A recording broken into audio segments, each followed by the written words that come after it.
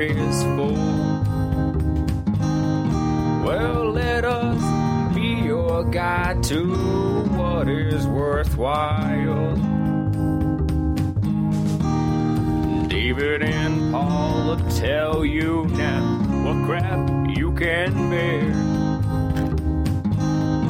And if you don't like that, well, you can go to hell. Don't watch that. Hey, hey, hey.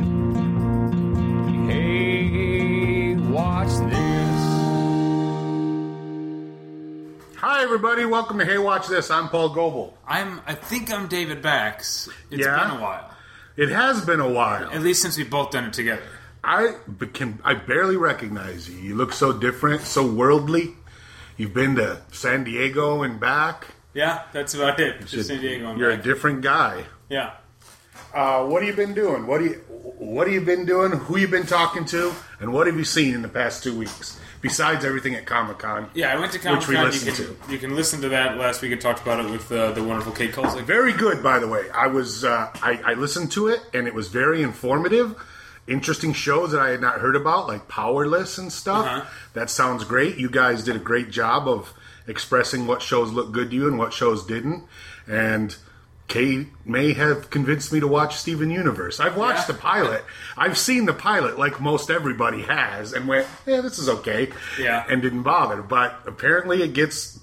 The thing is, I said the same thing about Rick and Morty. Uh-huh.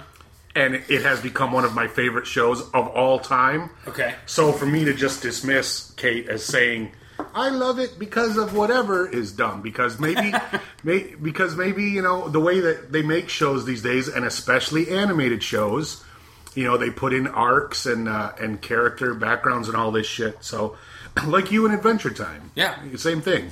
So I'm gonna probably try to watch it. So thanks, Kate. I'll check it out. All right. As far as other stuff, I mean, that's all. Yeah, Comic-Con is definitely the main thing that I did. Yeah. You haven't seen any new movies or anything? I've seen a ton of movies. Suicide Squad? But no, I haven't seen any movies that you would care about. Why is that? Because I've seen like art movies and stuff. They're all subtitled? Yeah, well, I mean, I saw the Blair Witch. That was one of the big... I didn't talk about this very much on Hey Watch This. Yeah, you mentioned it. Yeah, but I went to a screening of a movie that I thought was called The Woods, from the director of You're Next and The Guest. And it turned out to be a secret screening of the very secret, we didn't even know it existed, Blair Witch sequel. I thought I heard, not sequel, remake, right? No, it's a sequel. But there was a sequel already. Yes, this is the second sequel. But not by the same dudes. No. Because I don't think the same dudes even made the second sequel. No.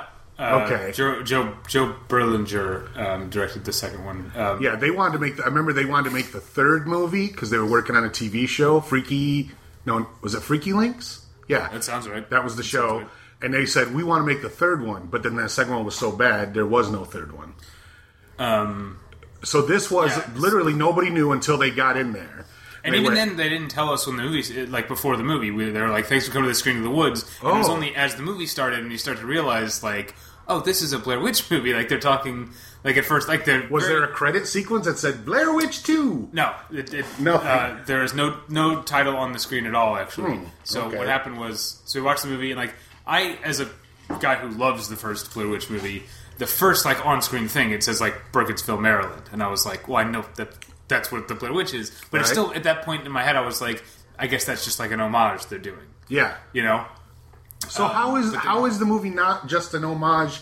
Anyway, because it's a direct chronological sequel. Like the events the events of Blair Witch from 1999 are a part of the backstory of this movie. They existed and they happened. Okay, it couldn't be just like another thing that happened around the same time, and or do they? No, means direct. Yes, they directly related. Refer to the characters by name, right. And yes, that's crazy. So, what is it that made you want to go to this screening? Adam Wingard directed You're Next and The Guest. Right. So, okay. Yeah, that was why I wanted to go. Yeah. So they show the whole movie and it's like, oh, it slowly dawns on all of us, or maybe quickly dawns on all of us that this is a Blair Witch movie. And then it wasn't until the end, like after the lights had come up, and then they put like a projection on the screen that said Blair Witch. I want to show you something So we walked into the theater, right? Yep. There was a huge sign in the lobby, like as tall as I am, like a backlit sign stretching the entire length of the lobby that said "The Woods," September 16th or whatever. Oh wow, okay, that, right? Yeah. So that's the movie we're going to see, and then the movie's over. There's a Q&A. Come out of the screen. And we come out, and they change the sign to say Blair Witch, and it's got the X crucifix thing. The stick figure thing. Yeah. We all got free T-shirts too. That's pretty cool. So as far movie wise, that was the biggest thing I've seen that you would care about. See, and that's funny because obviously they did. I mean, the whole point of that was tell absolutely nobody and make it as secret as possible. Whereas I saw Hardwick on Conan talking about the Pokemon Go panel. Everyone was like, I gotta get into the fucking Pokemon Go panel. There's gonna be secret Pokemons there. Yeah. They're gonna tell you where to find them. They're gonna be giving out all kinds of shit. And there was literally nothing. No. Because the guys didn't know it was gonna be big. Exactly, yeah. They moved that. The Pokemon Go panel was originally on the schedule in like some small room. Yeah. They moved it into Just Hall a H. meeting room. Into the major And it was hall. still packed. And it was packed. People didn't get in. But yeah, they didn't have. And it was literally an hour talking about the game. Yeah, and questions and answers. I would have been so pissed. Oh my god, because I don't play the game, and not that I'm a hater or anything, but I do play a lot of games. And if I fucking waited all that time to get into Hall H, and I didn't even get a goddamn sticker. Oh my god, I'd be pissed. I mean, I'm the guy who got to the front of the line for Hall H and then was told, yeah, it's the Expendables 2. I fucking walked away. I would rather not get into Hall H ever in my life than sit through the fucking Expendables 2 panel. But these, That's oh very man, funny. I would have been so pissed. I'm trying to think if I got any TV related giveaways that I could. You didn't get any cool swag that you wanted to give away? Nothing. Tom brought some nice swag. From Nothing. Comic-Con. I mean, I bought some TV related stuff, but I didn't.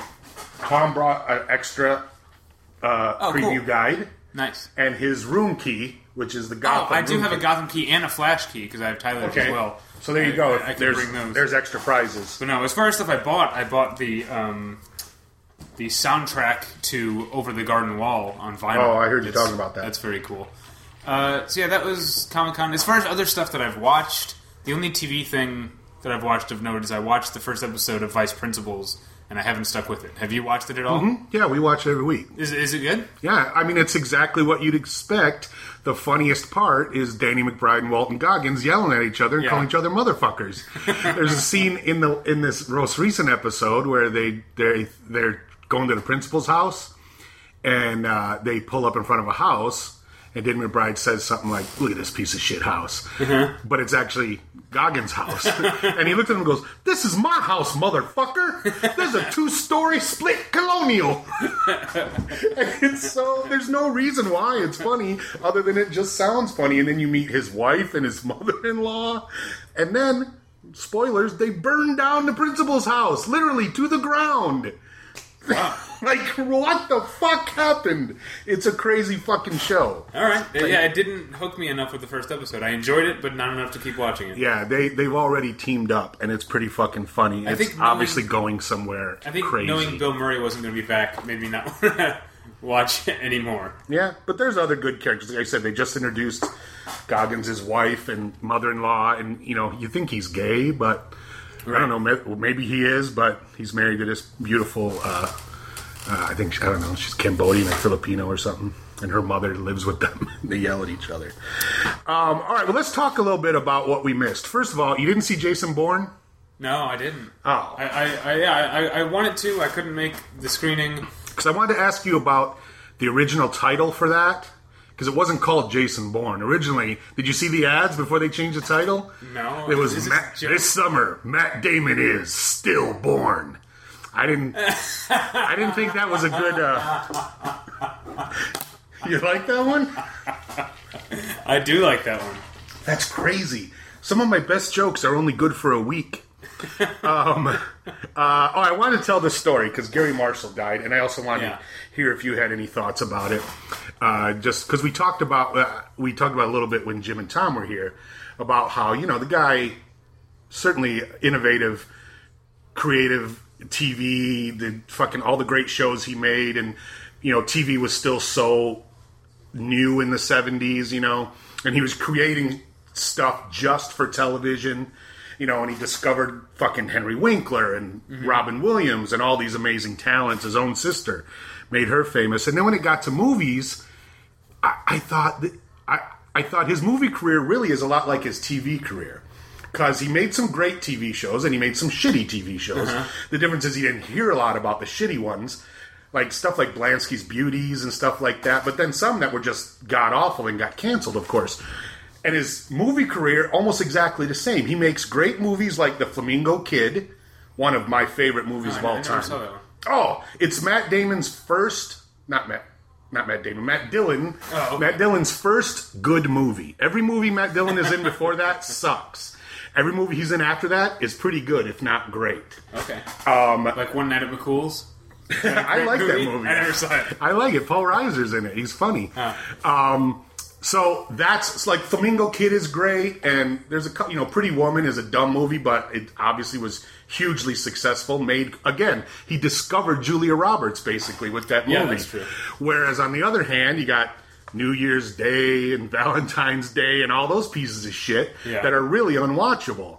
Not that they were failures, and didn't he also do the Princess Diaries, which those are very successful movies. And again, they're not terrible, but they're not really for adults.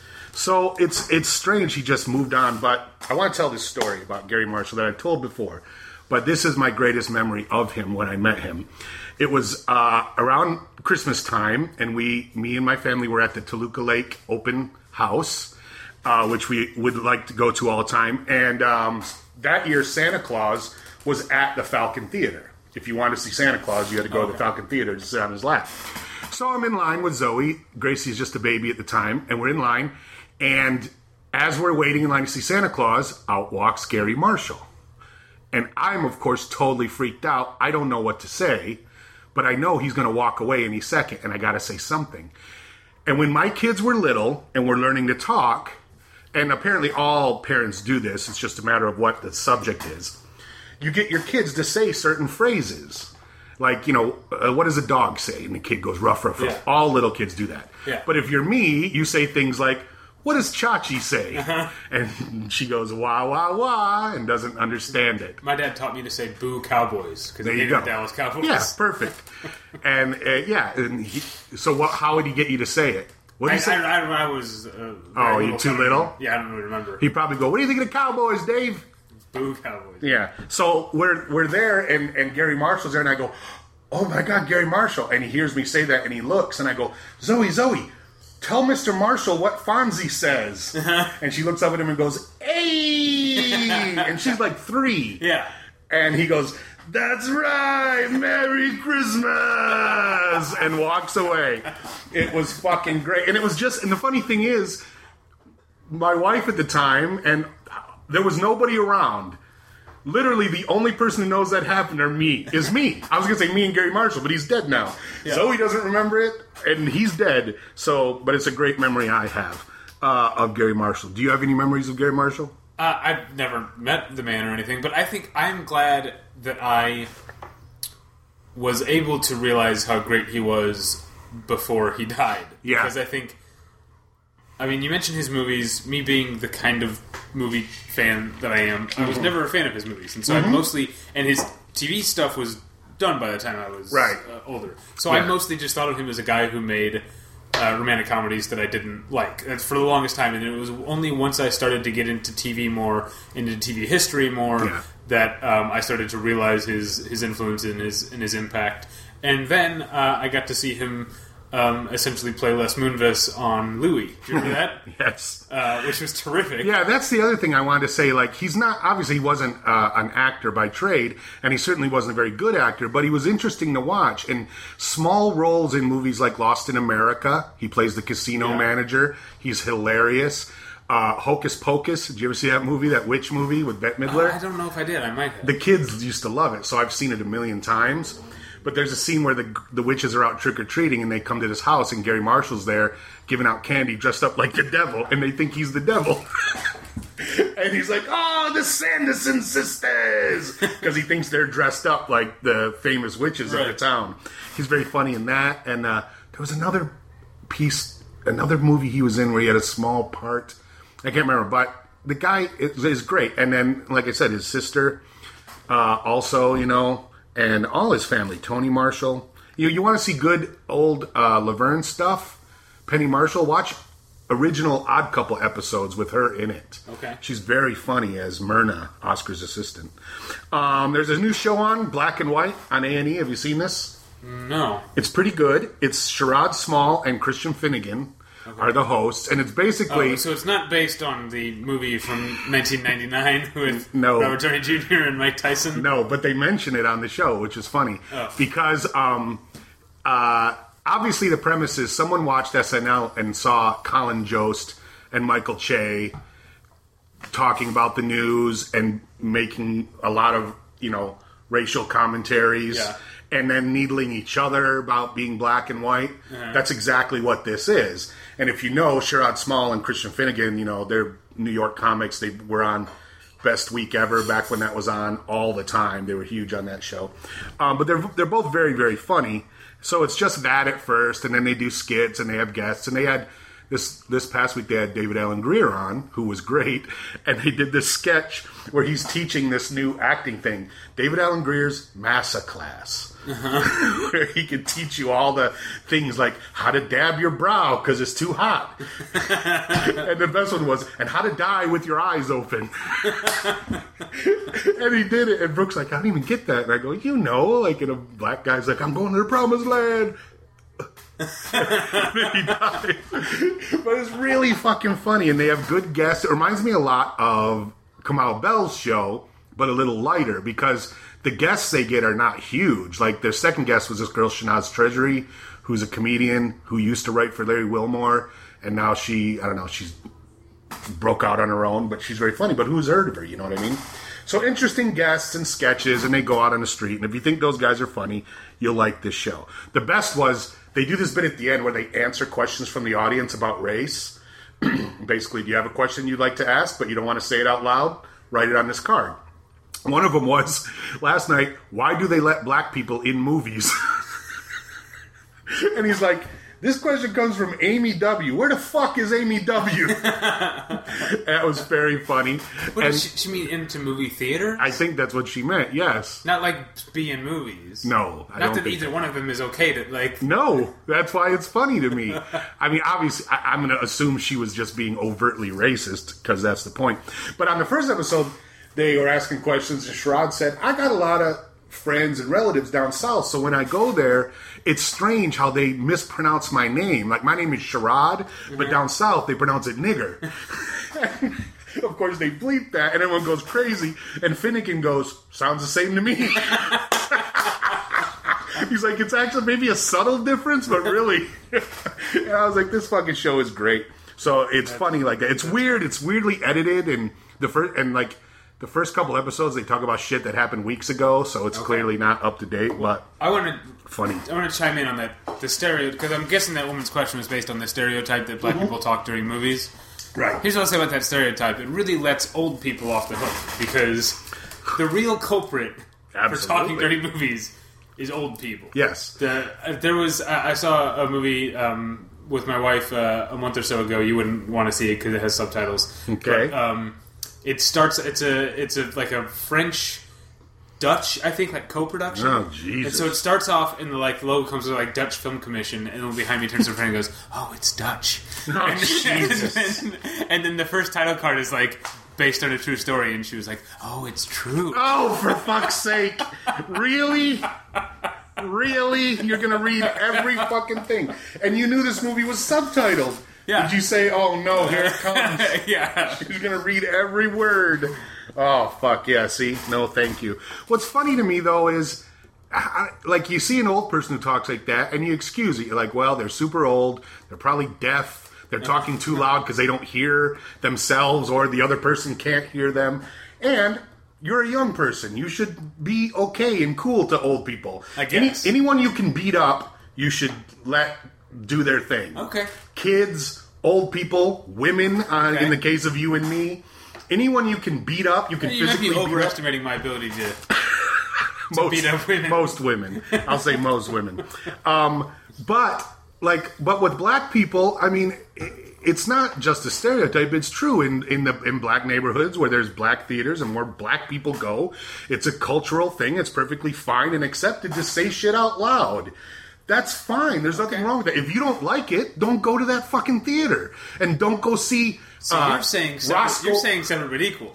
No, you want white theaters and black theaters. I'm saying just like black.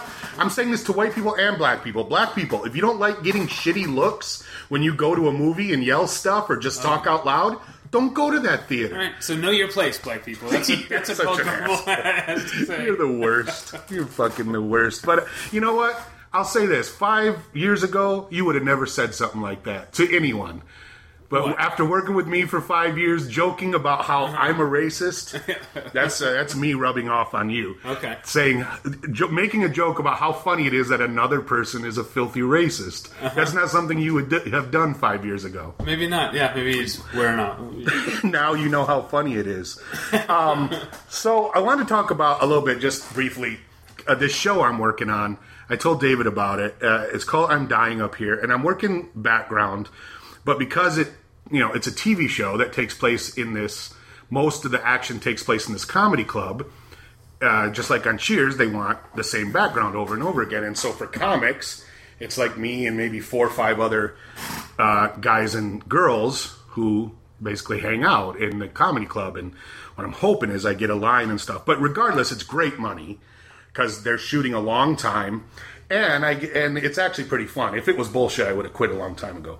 But I've worked a few days there, and I get scenes, and I get to work with like Al Madrigal, who I know. I got to hang out with him, and everybody's super nice. Ari Grainer and RJ Seiler and stuff. So this other night, it was last Friday. We were shooting at night because it was in a parking lot.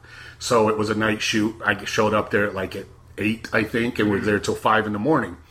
But I'm doing this scene with John Daly, and so this is John Daly from Kroll Show. Yeah, I know. Okay, not John Francis Daly, and not John Daly the golfer, and not the mayor or whatever the guy, the Daily Center guy. Yeah, okay, not him. So we're doing a scene, and the scene starts with him kind of shooting the shit with me and this other guy, and then he turns and walks away, and so of course we have to just stand there and wait for action.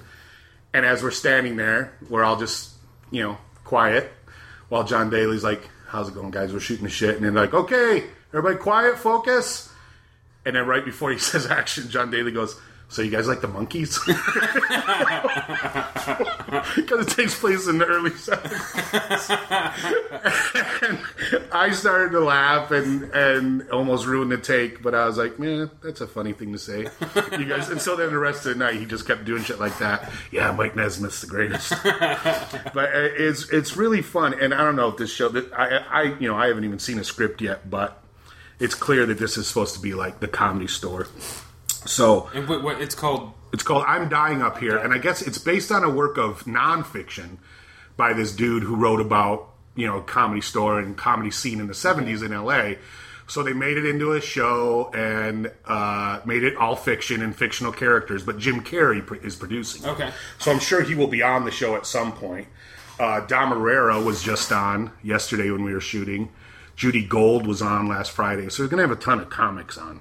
Great. But I'm not supposed to take pictures or send pictures out or anything, so I haven't. But I will talk about it on the podcast since nobody who cares would ever listen. But I want to show. I do have some pictures. If you want to see a picture of me in my costume, which is fucking awesome, just send me a note and I will email you a picture. But here it is. I took that in the bathroom on the set. So there's like a fake bathroom in the set. Oh, cool. Yeah, they built an entire interior of a comedy club. Kitchen, bathroom, bar, box office. It's fucking great. All right, let's talk about these TV shows. Now, let me ask you a question. Let's talk about the Food Network Star, which I haven't even watched this whole season. No. I just picked it because there's literally nothing on. No, there wasn't a lot. That's why I picked the 3rd episode of Mr. Robot. Here's what I want to know about this show. Now, it seems to me that when this show started, because this is 10th, 11th season? Yeah, maybe more, yeah. When this show started, there weren't a lot of cooking shows on TV, and there weren't a lot of looking for the best cook show on TV. Now, I mean, this is only one of the many problems I have with the show. But now, compared to like MasterChef, Hell's Kitchen, Top Chef, which is the Project Runway of cooking shows, this fucking show looks like a piece of shit. But here's the difference. It's so fucking amateurish, and out of 10 seasons, one famous winner. And who was that? Guy fucking Fieri. So if nothing else, this show unleashed Guy Fieri on the world. Yeah, but here's... Because I'm not going to defend Food Network so much. I enjoy watching it from time to time. But here's where it's different from all those other shows that you mentioned. That being a good cook on this show only takes you so far. Yeah. Because it's also a show about having personality and being good on camera.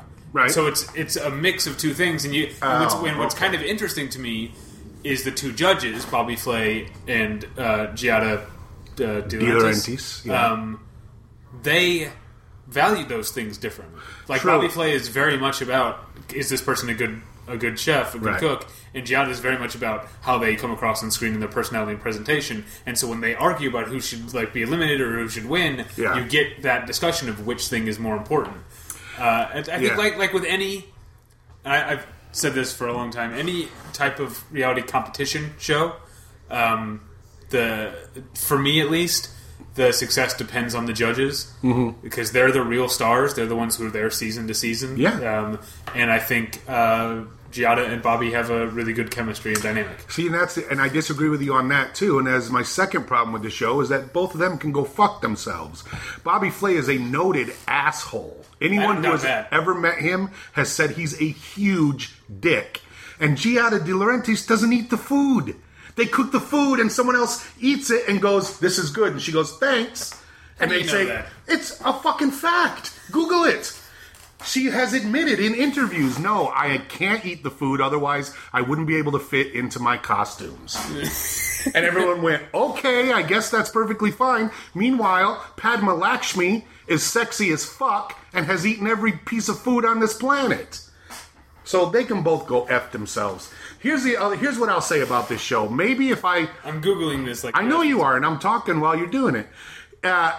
If I could see maybe if I watched the show from the beginning and got invested in these personalities, because that Italian guy I thought was great. I loved him. I would have watched the show with him. Yeah. And maybe if I was latched on like you do for Project Runway or any of these other fucking shows, maybe I would have liked it more. But the problem is, I hate the judges, so I could see why that being, if you like the judges, you'd want to watch the show.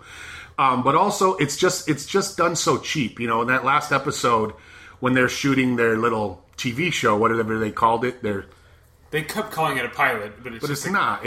Maybe it's a sizzle reel or something. Well, no, they were making essentially a section of it. They're making one segment. Pilot presentation. That's what it should be. Yeah, that is probably it's more like that. So they make their presentations, but they're clearly all shot within the same 2-block radius downtown LA. That's okay, though. And they're not all restaurants. It's like, what are you... It's like we got 3 blocks down here. There's 2 restaurants and a pie shop. Who wants what? You know what I mean? And it's like they have to make up. We're going in this pie shop. The bakery is Damiano's thing, though. So he's saying, if I'm going to make a show, it's going to be about bakeries and baked goods. Okay. That's his thing. All right, I'll say that. But still, it reminded me less of Top Chef and more of Mystery Diners or whatever the fuck that show was you made me watch. Just because it's clearly done on such a low budget, whereas Top Chef, the budget's huge. Yeah. And Project Runway and those shows. And I think that's what any show, any kind of competition reality show, that's the bottom line. Why do you think Amazing Race is still the best competition reality show? Because they spend so much fucking money. Right. Sending them to these awesome places, having them do great things. That show is fucking expensive. And they do, 10 versions of it in 10 different countries, Yeah. Whereas... Hell's Kitchen, I always felt was like that. They live in these fucking dorms, and they go out back to smoke and talk to each other. And I was always like, fuck these people. They live like animals. I don't want to hear about them. And of course, the Gordon Ramsay thing gets old, where I guess he doesn't do that on MasterChef. I guess he doesn't yell? He doesn't yell at people. What about MasterChef Junior? Does he yell at the kids? Well, the difference on MasterChef is, I guess the rule is nobody can be a professional chef. That's the gig. It's all amateur chefs. All right. So he doesn't yell at them because they don't know what they're doing. The Gianna doesn't eat thing is a little bit over exaggerated based on, but yeah, based on your Googling, what did you find? She eats some, but she doesn't. I don't think she swallows everything that you see her put in her mouth. If that tiny English lady on the British baking show can eat all that shit they put in front of her. Different people got different metabolisms. Well, then you know what? Get out of the fucking TV business, lady, or get out of the food business. One or the other. Don't be in the TV food business. Remember when the Food Network started? You probably don't remember because you're a kid. But when the Food Network started, it was all fat people making food that was great. There was a show on it called Two Fat Ladies. Come on! I don't remember that. You don't? It was one of the greatest shows. They tried to make an American version of it, a sitcom starring Jimmy Pardo. Okay, it's a true story. Which one of them was he? No, he was like the foil on the show. The premise was it was two fat black ladies who had a cooking show and were wild and crazy. And Jimmy Pardo worked on like this exercise show next door. And he kept coming over to tell them keep it down or stop stealing our craft service or whatever. And according to Jimmy, the biggest laugh was him walking around in like a workout clothes and a fucking clipboard. Which, I mean, that's got to be hilarious. But he said he shot the pilot and it never went anywhere.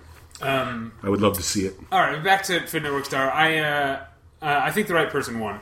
You didn't watch the whole season. I didn't watch the whole season. I watched a lot of the season. Which one was it? The lady, right? Trigay. Yeah, I will say of those three, she deserved to win, yes. Well, I think, actually, of the pilots, quote-unquote, the presentations, I actually think I liked Gennard's the best. I did, too. But of the whole season, all competitions taken into account, I think Trigay was the right person to win. And so those people in the back who were commenting, those are ex-contestants? Yeah, that's everybody else. Okay. Yeah, and I like that too, having them right there to comment, because obviously they worked alongside him. Did they ever do the 5 minutes, everybody? Do they do that on this show? Yeah, I'm trying to think if they make the contestants do it, though, because I hate that. I do too. It's okay when Tim Gunn does it. Well, Brooke... No, because Project Runway is one of the offenders, so they always have really? Yeah, it's always one of the contestants who's like, guys, we only have half an hour. I hate it. I hate it. It's so fake. On MasterChef, apparently... I guess in this last episode, Brooke was telling me that part of the deal was they not only had to make all their food, but then they had to present it. And they said, you're not done until you put your dish on the podium, which they don't always do. Usually it's like, okay, finish, hands up, and they come over and look at it. But they said, you must put it on the podium because it's about presentation. And this woman finished and went, whew, and just kind of stood there. And they're like, psst, psst, psst, put your thing down. She's like, what do you mean, huh? And she didn't get her shit on time. So they sent her home, even though they all said, this is the best dish. Yeah, well, of course they said that.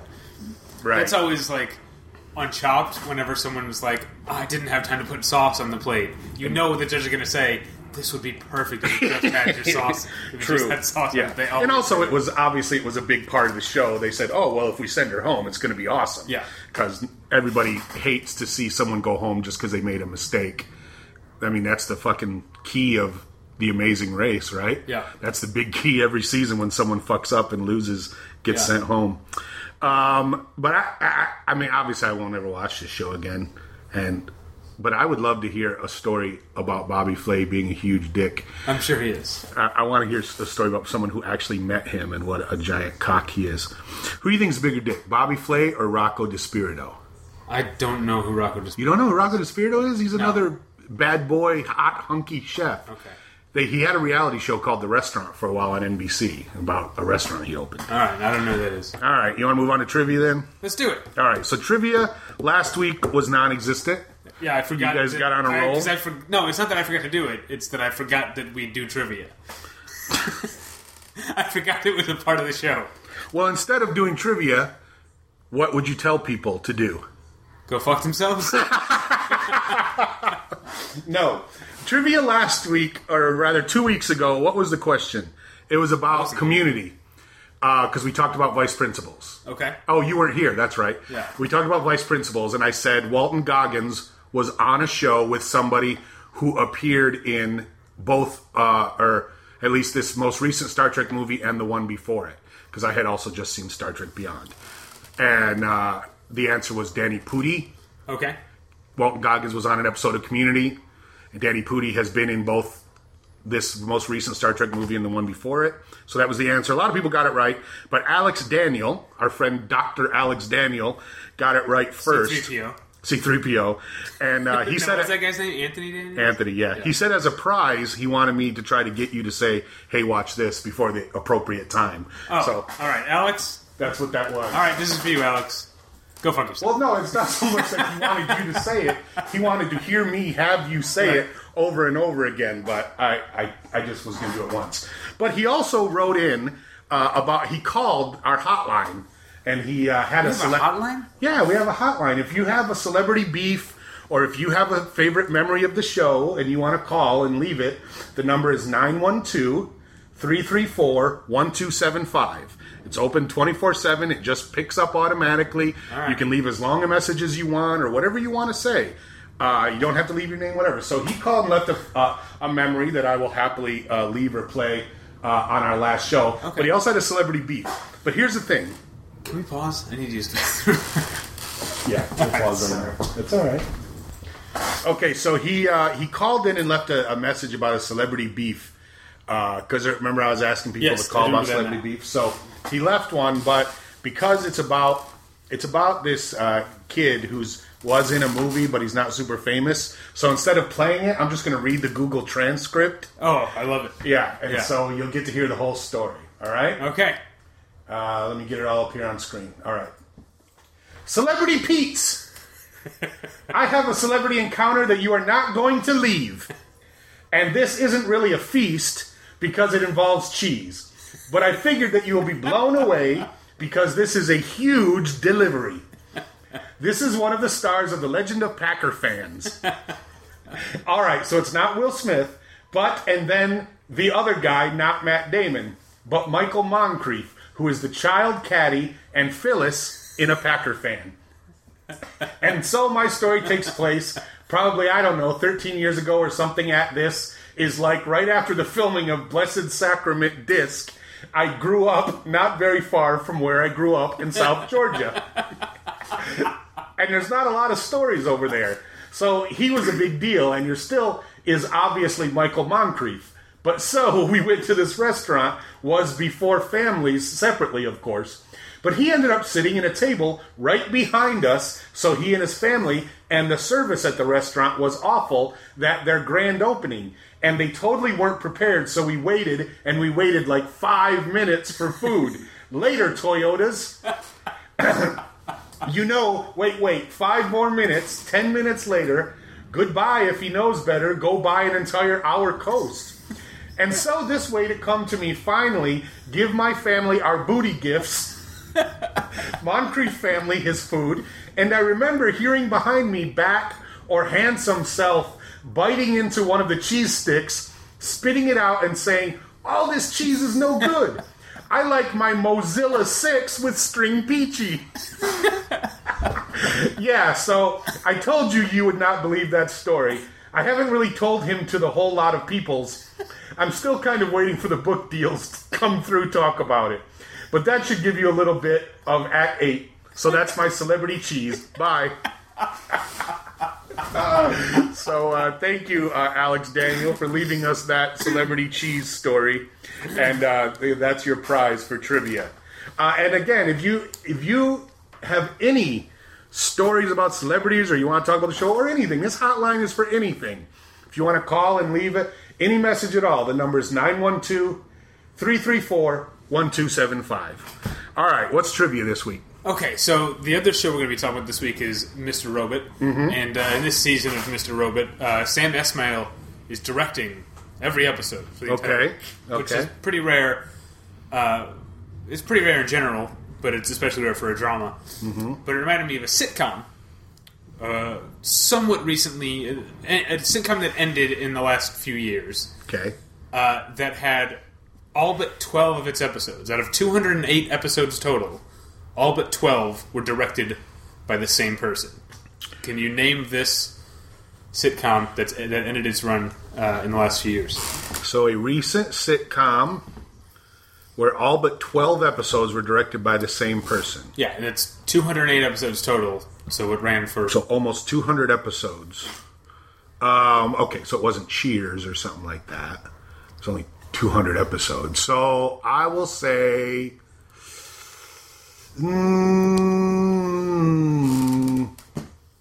Nashville. I said sitcom. Oh, you did? Oh, I thought There's you said no way show. Nashville had 200 episodes. Yeah, maybe. No, guess a sitcom. Okay. I said sitcom. A sitcom that was on longer than Nashville, but not on as long as Cheers. Yeah. Community. Nope, that's a pretty good guess, but more... I could see Dan Harmon wanting that. every one of those. All right. This is... I should have said, it's not the creator who did the directing, but it is one director. All right. As opposed to that band, One Direction. Yeah. All right. So if you know the answer, write to Paul at thekingoftv.com, and you can take home this awesome Comic-Con guide, or David's Gotham ticket, or Tyler's Flash key, hotel key. And of course, thekingoftv.com is my website, which is back up. It has been down for a long time. Oh, thank God. Apparently there was some spam issues. But it's back up now, so you can go there to listen to this podcast. And I just uploaded another old episode of interviews with the opposite sex. I had an idea, because these interviews are already like 3 years old. I had an idea, like maybe on the 10th anniversary of each interview, I talk to that same woman again. Okay. And like I send her the thing, say, hey, listen to this, and we'll talk about it if anything has changed in 10 years. So I'm gonna do that, and it'll be great, because it'll be after we've already had our first woman president, right? Exactly. And I can say, how do you feel now that sexism is over?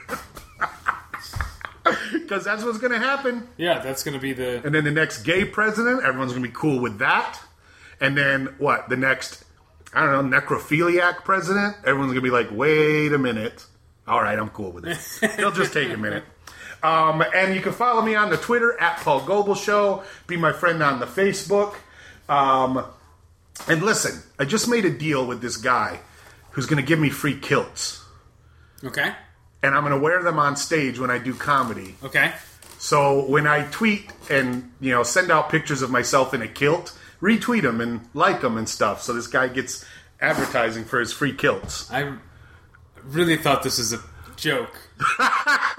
Like Stillborn. You did? I was waiting for the pun. Like I was going to say, because I'm Kilty McKilterson. Yeah. But no. But something fun. Well, I did Mike Schmidt's show the other day, and this guy, one of our fans, Bill, showed up wearing a kilt. And he's a big man, like bigger than me. Not just like fat, but he's a large man. More like Mike. He's Mike's size. Mike Schmidt. So and he's also much older. And I was like, are you wearing a kilt? And he goes, yeah, man, it's like the only thing that's comfortable. And I was just like, oh, yeah, because these cargo shorts aren't really doing it for me anymore. I need something with a little more move. And really, a kilt is just cargo shorts with the crotch cut out, right? I guess, yeah. So there you go. You cut out the middle, man. All right, let's talk about... Oh, wait, you're online too, right? Yeah, it's at battleshippretension.com is where you find all my movie reviews and my movie podcast and all sorts of other fun stuff over there. And you can email me at david@battleshippretension.com, and you can follow me on Twitter at DavyPretension. Let me ask you a question. When I put last week's episode together, you sent me the raw footage, and you said you wanted to end the show with "Informer" by Snow. Yes. So I used the parody of that Jim Carrey did on In Living Color. I don't even remember that. It was just an episode of In Living Color, Imposter. It's just like his parody of Vanilla Ice. But why? Why did you ask me to use Informer by Snow? You didn't listen to the episode? I did. Did you guys mention Edward Snowden at some point? No. I missed it completely. You missed the part of the episode. I must have. Because I was talking about the Last Man on Earth panel. Oh, right. Mary Steenburgen rapped Informer at the panel because they did that at the beginning of season 2 on the show. Right. And it was like, do you still remember the words? And she did. Oh, okay. We talked about that. You must have tuned out. I must have tuned out. But I do remember that scene on Last Man on Earth. So, very funny. I wish I could have found them doing it. I bet I could have found a recording of that, even though it wasn't a great recording. That was the song that killed Will Ferrell. Well, that's what they were seeing at the time. Right. It was definitely more Kristen Shell's character who killed... Right, by surprising him, giving a heart attack. Yeah. Gordon? All right, so Mr. Robot. Here's my thoughts. I love the first season of Mr. Robot because it was interesting, was very smart, was well acted, and of course it had the whole question, is this guy real? Who is he? What is going on? That they very wisely revealed to us. So, in the second season, it's an almost completely different show. Because they succeeded... Two things, because, it was revealed who Mr. Robot is and that he's fake. Right. And that he's imaginary. And F Society succeeded. Right. So, they didn't bring down the collapse. They didn't, bring down society, but they did erase debt for thousands and thousands of Americans. Yeah. So that's a big deal. And a lot of people lost their job and went to jail over it. So it was like, hooray, we succeeded and actually did a good thing. But now they're all on the run. Obviously, this, as we saw in this episode, this guy got murdered. But the other thing is, you watched the first season, right? Yeah, and I have not watched any of the second season except for this episode. I admit to, but you only missed 2 episodes. No, I missed 4. This is the 5th episode. Oh, was it? Oh, fuck. Really? Maybe they showed 2 episodes at once. Because the first 2. Okay, there you go. Yeah, so this is probably the 4th week, but it's the 5th. It's episode number 5. So series order. There's a lot of shit that has gone on already. But it's like, okay, first of all, now the show is taken up with him arguing with Mr. Robot, not, working together or talking. Now it's every fucking episode is you're not here and him trying to deal with it, which is fine because that's what you would do. But I'm not interested in that anymore. The other thing... There wasn't much of that in this episode. No, Christian Slater was... leading up to it. Okay. Very much Christian Slater was not in this episode very much at all. He was in a number of scenes, but mostly he was either just standing there or saying 1 or 2 things. Well, leading up to it... He only had a big thing, at the end. What you missed was Elliot trying to deal with it in different ways. You saw he lives with his mom now. That's that house. Oh, okay. He moved back in with his mom, who is not even a character. He says because she's a taskmaster, she wakes him up at a certain time, feeds him at a certain time, and he needs that. He's not around any computers or cell phones or anything. There's like a payphone in the hallway that he uses. And then he was taking all kinds of different drugs and writing in his journal while Mr. Robot is yelling in his ear. And at one point in this episode, he takes I think it's Adderall, a shitload of Adderall. Okay. So much so that he vomits it up and then picks the pills out of the vomit like addicts do.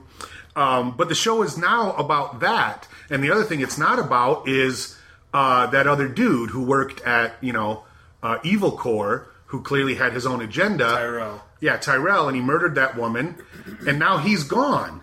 And now his wife is a major character. Right, and so she now has the baby, and there's that whole plot line. She's basically like, he's gone. Give me his money because he's dead. Give me his, what do you call it? Severance money. Okay. Because he's dead now. And then the boss is like, yeah, but he killed my wife, so you better prove to me that he's dead, otherwise you're not getting shit. So obviously that's what's going on, but that, so far, seems to have nothing to do with Elliot and his thing and Craig Robinson and all that shit. And then on top of all that, as we saw in this episode, now fucking Elliot's doing something. It's like, what could be worse than global greed? Child trafficking. That's probably the one thing worse than global greed. Obviously, he's going to work on the dark net, and he saw all these things that happen on the dark net. So, is Craig Robinson basically, this is his website, this is his dark net thing, and that's what he needs Elliot to fix? That's how I got the impression at the end there. Yeah, okay. And then the other guy couldn't do it because he wasn't smart enough, and then they ended up killing him after repeatedly beating the shit out of him and scalping him. Oh, okay. That's what it seemed like to me. And then they beat the shit out of Elliot. But yeah, first of all, the show has always been hard to keep up with because so much shit is kept in secret, and it's and all the voiceovers and just the way the show is. Got an unreliable narrator. Right? Yeah. And then on top of that, I was saying to Brooke, it's like the show is collapsing under its own weight. And when you have the creator directing every episode, that's exactly what happens. It's the fucking M. Night Shyamalan problem where you want to put everything in your movie or everything in your TV show because it's your idea and you thought of it. And every single word and shot is precious. Even Shyamalan said, if you want to be a good director, you have to be ready to cut your favorite scene from your own movie. I would never be able to do that, quite frankly. Yeah. If I made a movie, I would say edit it without me because I would want to leave in everything. And we've all seen that in movies where writers and directors are the same guy. Look at the fucking not Borat, but the other one, the Bruno movie is a perfect example of that. Yeah, or Judd Apatow's movies, or every Judd Apatow movie. Yeah, right. So I think that's what's happening because I've kept up. I've watched every episode this season, and this one has almost like I'm about to quit watching it because I've never cared about his blonde girlfriend character. I've never given a shit about her. Girlfriend. You know what I mean? She's a girl. She's his friend. All right, yeah, I guess. In fact, she even said, "Let's just be friends, right? You're from a friend. Let's be friends." I hated that whole thing. They're good friends. I don't know. Here's what will get me back into the show is if they bring back Tyrell because he was fascinating to me. His character was fascinating. Okay, and that's true. But I feel like what we haven't addressed from this episode yet is the other storyline, the Grace Gummer, B.D. Wong storyline, which I loved, and I liked that part of the episode better. Absolutely. And went to bed last night very disturbed by that shooting spree at the end. Yeah. Even though I rewound it and watched it 3 times because... Comes out of nowhere. But you're like... I know you're ragging on Sam Esmail here, but that's a fantastically well-directed scene. It's really cool, and you're right. And very disturbing. I like the Grace Gummer stuff, too. The B.D. Wong stuff. Has he been in the season more? Because I know he was in... I think he was in like 2 episodes last season. Yeah. Has he been on the show? Well, he's... when they talk about the Chinese, he's the Chinese. He's the guy. But the Dark Army. Yeah. Yeah, but he's also a high-ranking, corporate. Right. And he's a Chinese official, and he's also a... I don't know, cross-dresser or transgender or somebody. Yeah. All those clothes were his, clearly. Yeah, we know that. Well, the first time we met him in season 1, he was wearing women's clothes. Yeah. But here's the thing about that. As much as I don't like Grace Gummer, but I do like her in this role. I think she's doing a great job. Actually, I don't know if it's the same Gummer who was on The Newsroom. Yes, this is the one. The same one? Okay, so she was same. It's kind of the same. Mamie was on The Good Wife. Okay. This is the one from The Newsroom and also American Horror Story. Right. Freak show. Another show I didn't watch. Yeah, so I liked her on that, and I like her on this because it's a good character. I think it's well written, and she's doing interesting stuff. But honestly, B.D. Wong is fucking boring as batshit. I disagree. Yeah, I was fascinated by couldn't stand him. Plus, he's a fucking blowhard. He's a fucking jagoff. You know, me and my beefs. Celebrity Pete's. He's one of my celebrity Pete's. He's one of my lesser Pete's. I think he's blocked me since. But there's just so much. And the problem is that last scene was great, and it clearly came out of nowhere and was supposed to shock you. But the problem is it was the last 10 minutes of the show? I was almost asleep. I really was. I was into it. Maybe it was just because I was... Like Jim Bruce watching the Cabin Fever episode of Lost, just what is going on? Because I didn't know. And that did come out of nowhere. She was at Evil Corps headquarters, right? Well, no, she was in China. No. They were at the embassy. When he said "Welcome to China," he meant we're at the embassy. No, because earlier in the episode, her friend said, "We get to go to Shanghai." Oh, really? I thought they were just joking, we're at the embassy, which is technically Chinese soil. Based on what her friend said at the desk, when she said we get to go to Shanghai, I think they were in China. Okay. Even this is so fucking confusing. And why were there so many white people then walking all over the place? She says to the guy, "You can't be here," and just everywhere they go, there's all these white people. Maybe they brought them with them. Yeah, I guess. Okay. Maybe I think they're all FBI. Maybe. So then, explain what happened at the end with that shooting scene. I don't know. No, just describe what happened, how it started and what went on. They get up and they're shooting the shit about the night before and what they have planned for the day, and they're getting there. They eat some caffeine and some croissants. They're in the lobby of this building, and and all of a sudden you see, if you watch it, rewind it, you see in the back the door open and a guy in a ski mask and full tactical gear walk in, and all of a sudden bullets start flying. Grace Gummer's friend is immediately blown away. Right. And Grace Gummer dives behind the whatever that counter is where the croissants and stuff were. Right. Grabs one of the security guys gun. She has to crawl out into the open and grab it. Grabs one of the dead security guys. And she actually, I think, gets shot at when she does that. And, well, she shoots a guy. Right. There's two shooters. She shoots one of them. He shoots back. She hides again. Then when she looks out, he kills himself. Shoots himself.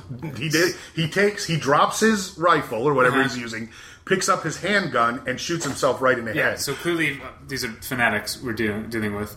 And then the next thing that happens is the other shooter sees her and starts firing at her, and then end of scene. Right. So she's basically pinned down, and it seems like, because obviously people ran around screaming and people got out, but it seems like she's the only living person in there now, aside from the people who were shooting. And it also seems there's only one guy left, right? Yeah, I think there were only two shooters. No, three, because one got killed and she took his gun, right? No, I think the guy who got killed, whose gun she took, was not one of the shooters. Oh, was he was one like of a the security building guard? security or whatever. Okay. That's what I think. Okay. Because he wasn't dressed like they were. Okay.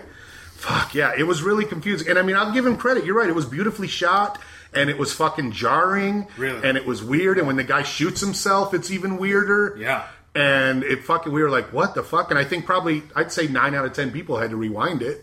Yeah, just to go, huh? What just happened? But the problem is, by that time, I was fucking over it. I may have to start watching it in shifts, because after a half hour of... Every time I go to a boy, I gotta blah, blah, blah. Why is this guy saying this thing to me? Please, Mr. Roby, leave me alone. I've had enough of that fucking voiceover. It was better when him and Christian Slater were yelling at each other, and I didn't know what was real and what wasn't. That's the problem. I know everything that's real now.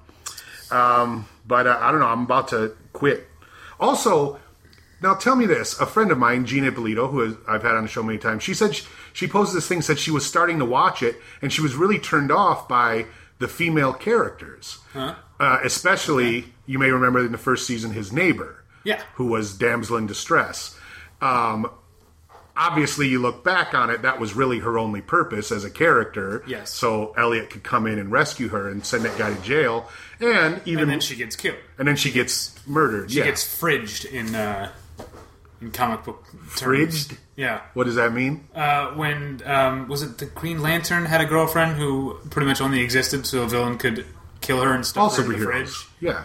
Mary Jane or Gwen Stacy's the same way. Yeah, so that's basically, she was a female character that only existed to be killed and have an effect on the main character. That's definitely an issue. I definitely think that's a legitimate issue. Yeah, and then in that discussion, Riley Silverman, transgender woman, said, you know what? And I was actually turned off by the whole transgender thing.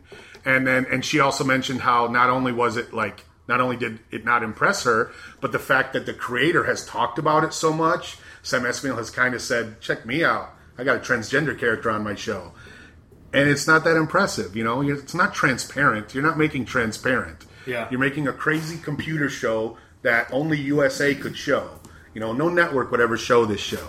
I will say this. Everything... I think it's better to evaluate art aside from what the creator says he or she intended. You would think that. So I don't... Whatever Sam Esmail says has no effect... And this is coming from someone who doesn't watch the show anymore. Maybe I'll catch up. But I don't think what Sam Esmail says has anything to do with how I view... It's sort of like Ridley Scott coming out and saying, like, oh yeah, Deckard's a replicant in Blade Runner. It's like, well, no. What if I can decide he's not because you didn't put that in the movie? You don't get to tell me how to watch or how to enjoy or how to interpret the thing. If you needed me to understand something like that, you should have put it in the movie.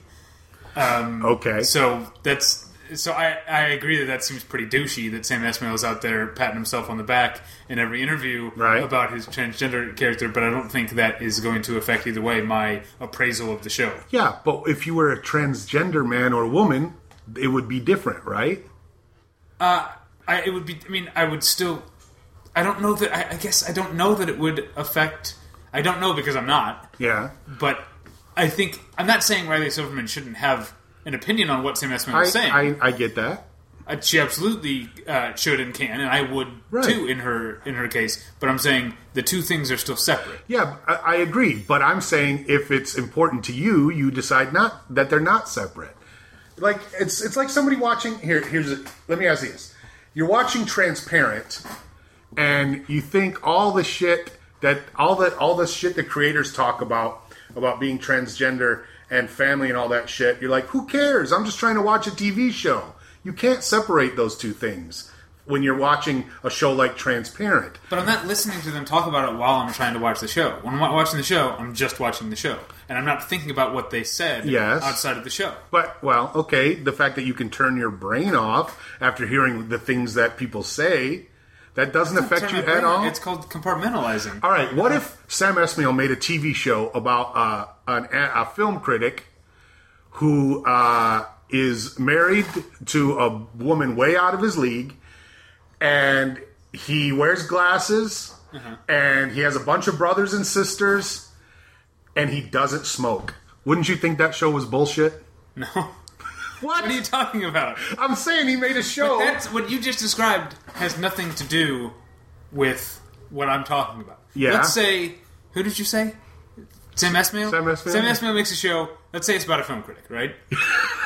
Okay. And it's a really good show. Okay.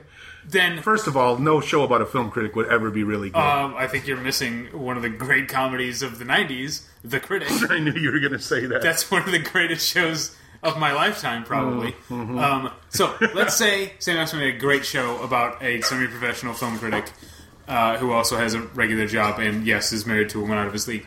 And that show was really good. But then in interviews, Sam Esmail was like, "Oh, I think if this character is a complete douchebag, and I think film criticism is a waste of time, instead of this all this stuff," that wouldn't stop me from enjoying the show. Really? Even if someone said, "Now I notice that the character on your show doesn't smoke. Most critics I know smoke cigarettes. Is that a choice?" That's not true. You're not there. And that person says, "Most critics I know smoke cigarettes. Why did you have the character not smoke?" And you say, or not you, you're not there. And Sam Esmail says, "Well, this film critic is a total poser. So even though he wants people to think he's a film critic and respect his opinion, the truth is he's not even man enough to start smoking." Are you still going to watch the show after he said that? It's good, yeah. Wow, okay. But I'm saying sometimes that makes it not good. Sometimes you go, no, I was wrong about this. I don't think I'm a hardliner on this. I don't think anything that exists outside of the show or movie itself can make it good or not good. So the first season of Archer, where they keep talking about how they work for ISIS, that's perfectly fine. Yes, ISIS didn't even exist then. But they do now. What about that episode? It's supposed to reach back through time, and I'm just saying, things change and things happen. And if somebody watches the Twin Towers episode of The Simpsons, which apparently you can't do anymore unless you have the DVD, and they go, "Oh, this episode's not as funny as it used to be." Is the Naked Gun less funny because O.J. Simpson killed his wife? In fact, it's not funny at all anymore. He has ruined all three of those movies. Wow, yes, I don't feel that way. I do. I sit there and watch those movies and I go, "Oh man, fuck you, O.J. Simpson. So you ruined these movies for me." You don't like Braveheart anymore because Mel Gibson's a piece of shit? I didn't like Braveheart in the first place, but it was actually it was that fucking Patriot movie he made where he lionized this fucking guy who was a murderer, went out and hunted Indians for sport. Yeah. He was a fucking clear piece of shit, and it became clear to me at that point, Mel Gibson wants to make movies about people who are pieces of shit and show how great they were. Because I'll tell you this, William Wallace was not a nice person. I guarantee you that. Who would you rather work for? William Wallace or Bobby Flay? Well, they're two very different jobs. In that case, it's not the boss so much, it's the actual job. Like, if I was working for Bobby Flay, I could be a host, a waiter, sous chef. I mean, I'm not qualified to do any of these, but I'm saying there's a lot of jobs, but they're all restaurateur. If I'm working for William Wallace, I am very likely a soldier who swings a big-ass sword all the time and wears a kilt. That doesn't sound like a fun job to me. As much as I hated working in a restaurant, I'd rather do that, working for Bobby Flay, than have my job be almost get killed by the English with a sword and then have them rape my wife. That's not a good job. Yeah. All right. All right. You make a good case. Although, I would wear that blue paint on my face if I worked for Bobby Flay. Yeah, I'm sure he'd be okay with it. And every time I clocked out, I'd go, "Freedom!" All right, next week on the show. Wow, what a great ending that was. I want to watch The Get Down. Slightly less good now because you mentioned that. That's what I do. That's my thing. I do something hilarious and then I ruin it by telling everybody how great it was. So I want to watch The Get Down on Netflix, which premieres, I guess, Wednesday or Thursday. Okay. And I don't know about you, but I've never heard of this show until just now. I watched the fucking trailer. It gave me chills. It looks awesome. It takes place in the 70s, and it's about music and hip-hop in the early days. But what a fucking cast. Did you watch the trailer and see who's in this? I've not watched the trailer. I know now that I won't let this affect my enjoyment of the show either way. But I do know it's ridiculously expensive. It's the most expensive show Netflix. It's got to be because of the music. Yeah, it must be because it's more expensive than like Marco Polo or like the big like. They obviously said it's like Game of Thrones expensive to make this show apparently. Well, I mean, it takes place in America, in the 70s, so it's not like it was a huge. They just bought a bunch of Afro wigs and said, hey, everybody wear these, and we'll go to Goodwill and buy a bunch of shirts. So that's fine. But obviously a show about music, they're not going to have, shitty versions like on fucking vinyl and stuff like that. I think they probably said, we don't want to be the next vinyl. Let's pay the money and get the music. Yeah. And a show like this that's about music, that's what you got to do. How is that not the first decision you make? Yeah. This show's about rock and roll. Let's play the actual rock and roll songs. But it's got like Joe Morton and Jimmy Smits and all these great actors on it in the adult roles. And the younger roles are played by all new actors. Mm-hmm. That's another thing. I'm sure they got all those actors for super cheap. Right. And spent all the fucking money on music. So I want to watch that. What do you want to watch? I want to watch the season 2 finale of Unreal. See if it can, if this show can right itself, or if it's too late. So I watched the first season of Unreal, and I haven't watched the second because I was going to binge it. But I guess now I have to binge it and watch it for next week, which will be the first time I've ever done that. I think. Yeah. Every other show we've talked about, I was either watching already or I watched out of order. And in most cases, when it's the British Baking Show or Next Top Chef, it doesn't matter. But I'm trying to think what. Oh, Nashville is probably the main one I don't. But I will binge this whole fucking thing this week, which is good because I need stuff to watch. So I'm going to watch that. I'm going to watch this.